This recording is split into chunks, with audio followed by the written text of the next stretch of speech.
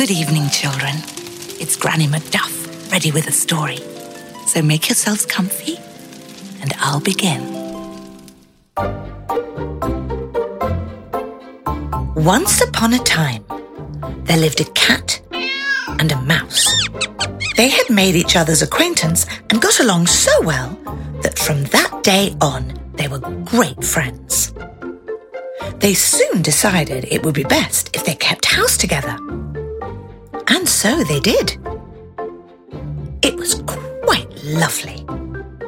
When winter was imminent, the cat said to the mouse, "We should make provisions, or else what will we have to eat?"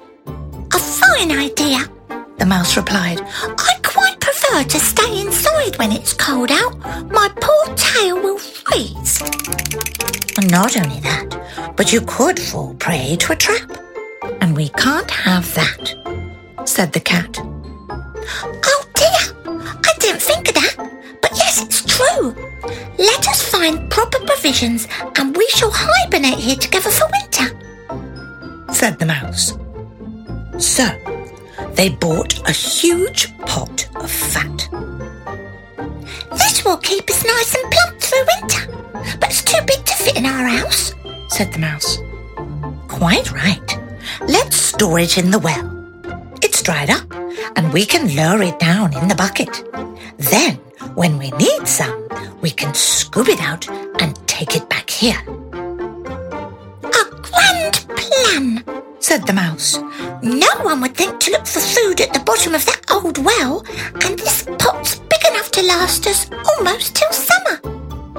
So they placed the pot of fat inside the old well's bucket, which was quite large and could hold quite a bit of water, and lowered it down. "Now that's done. It'll be there when winter starts, and we'll have it little by little," said the cat. "Yes, indeed, dear friend," the mouse replied. But it was not long before the cat began to yearn for a bit of the lard. She soon could not think of anything else. So the cat said to the mouse, "Dear mouse, I have news. My cousin has had a little son, a brown and white kitten, and I am to be godmother. Let me visit them and you stay here. I shall return before sundown." "Oh, how lovely," the mouse replied. "Go and visit them, but if you find a bit of delicious food, bring some back here for your old friend." But none of this was true, for the cat did not have a cousin and therefore was not asked to be anyone's godmother. The cat went straight to the well, pulled the bucket of fat up, and began to lick. She licked the top of the fat off and then lowered the bucket back down. Into town she went. She walked on roofs, peeked into the fish shop, and then stretched herself out in the sun. It was still fall, and a lovely day it was. The cat licked her lips and thought again of the pot of fat. "Delicious," she thought. When she returned home in the evening, the mouse was delighted to see her. "How was it then?" he asked. "Just lovely," the cat replied.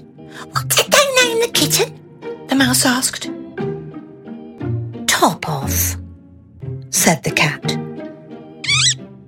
The mouse was surprised. "Top off? What an odd name. Quite uncommon, I'd say. Is it a usual one in your family?" "What does it matter?" the cat replied. "It's certainly better than Crumb Stealer. I'm sure your godchildren are called." "No, they're called Billy and Beth," replied the mouse. The cat shrugged, stretched out, and went right to sleep. And so life resumed as normal. But before long, she was hit with another fit of yearning for the lard. "Mouse, I'm again asked to be godmother. The kitten has one blue eye and one green. I cannot refuse. So please, keep house today and let me go out to see the little one." "Ah, you must go, my dear friend," said the mouse. "Remember, if you find a bit of delicious food, bring some back here for your old friend." But again, none of this was true. The cat was not asked to be anyone's godmother. She went straight to the well, pulled the bucket of fat up, and got right to licking. Nothing ever tastes so good as what one keeps to oneself, she thought. She did not stop until she had eaten half the pot of fat, and then lowered the bucket back down. And into town she went. She strolled on roofs, peeked into the meat shop, and then stretched herself out in the sun. It was late fall, and a lovely day it was. The cat licked her lips and thought again of the pot of fat. Delightful, she thought. When she arrived home in the evening, the mouse wanted all the news. "How was it then?" he asked. "Very nice," the cat replied. "And what did they name the little kitten?" the mouse asked.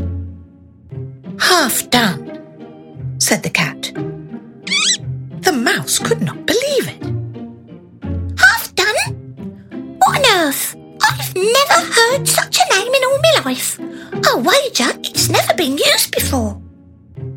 The cat said nothing and went right to sleep. And once again, life resumed as normal. But not for long, for she began to crave another bit of the lard. And soon, it was all she could think of.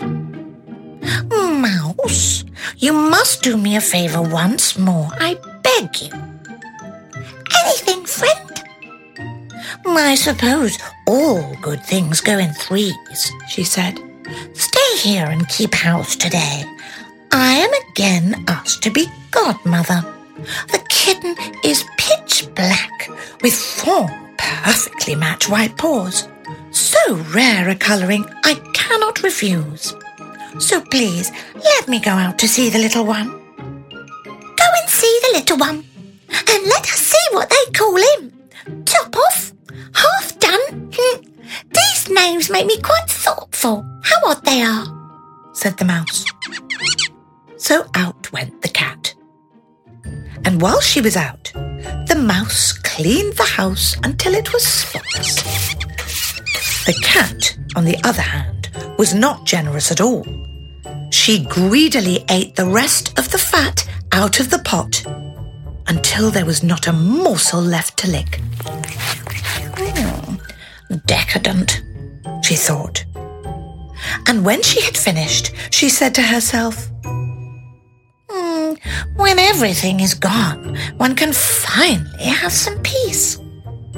Straight into town and up to the rooftop she went, then to the cheese shop, and finally to the town square, where she stretched herself out in the sun by the fountain. She did not return home until night, and the mouse was waiting. "Well then, tell me, what did they name the little kitten this time?" he asked. "It will not please you. He is called All Gone," said the cat. "I do not believe it. All gone? Now I suspect something is amiss. What can that name mean?" This time the mouse was first to curl up and go to sleep. The cat was not invited to be godmother again, and so she stayed with the mouse, and they kept house. When winter arrived, and there was no food left to be found outside, the mouse said to the cat, "Let us go and fetch our pot of fat in the well." The cat knew this moment would arrive, but had no plan beyond that.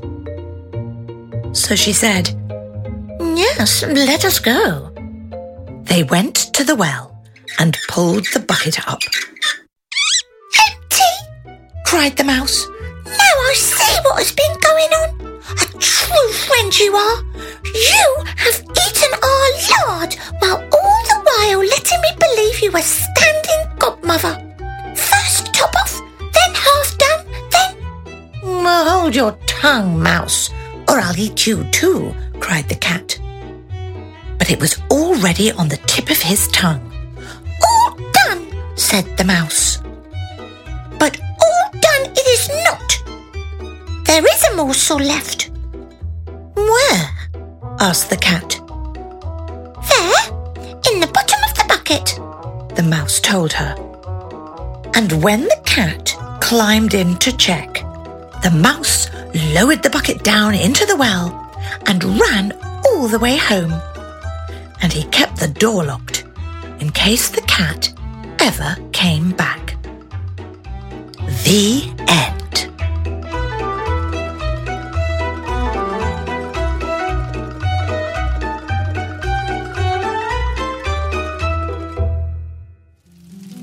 And now it's time to take a deep breath, close our eyes, so that we may drift off into a world of our own adventure.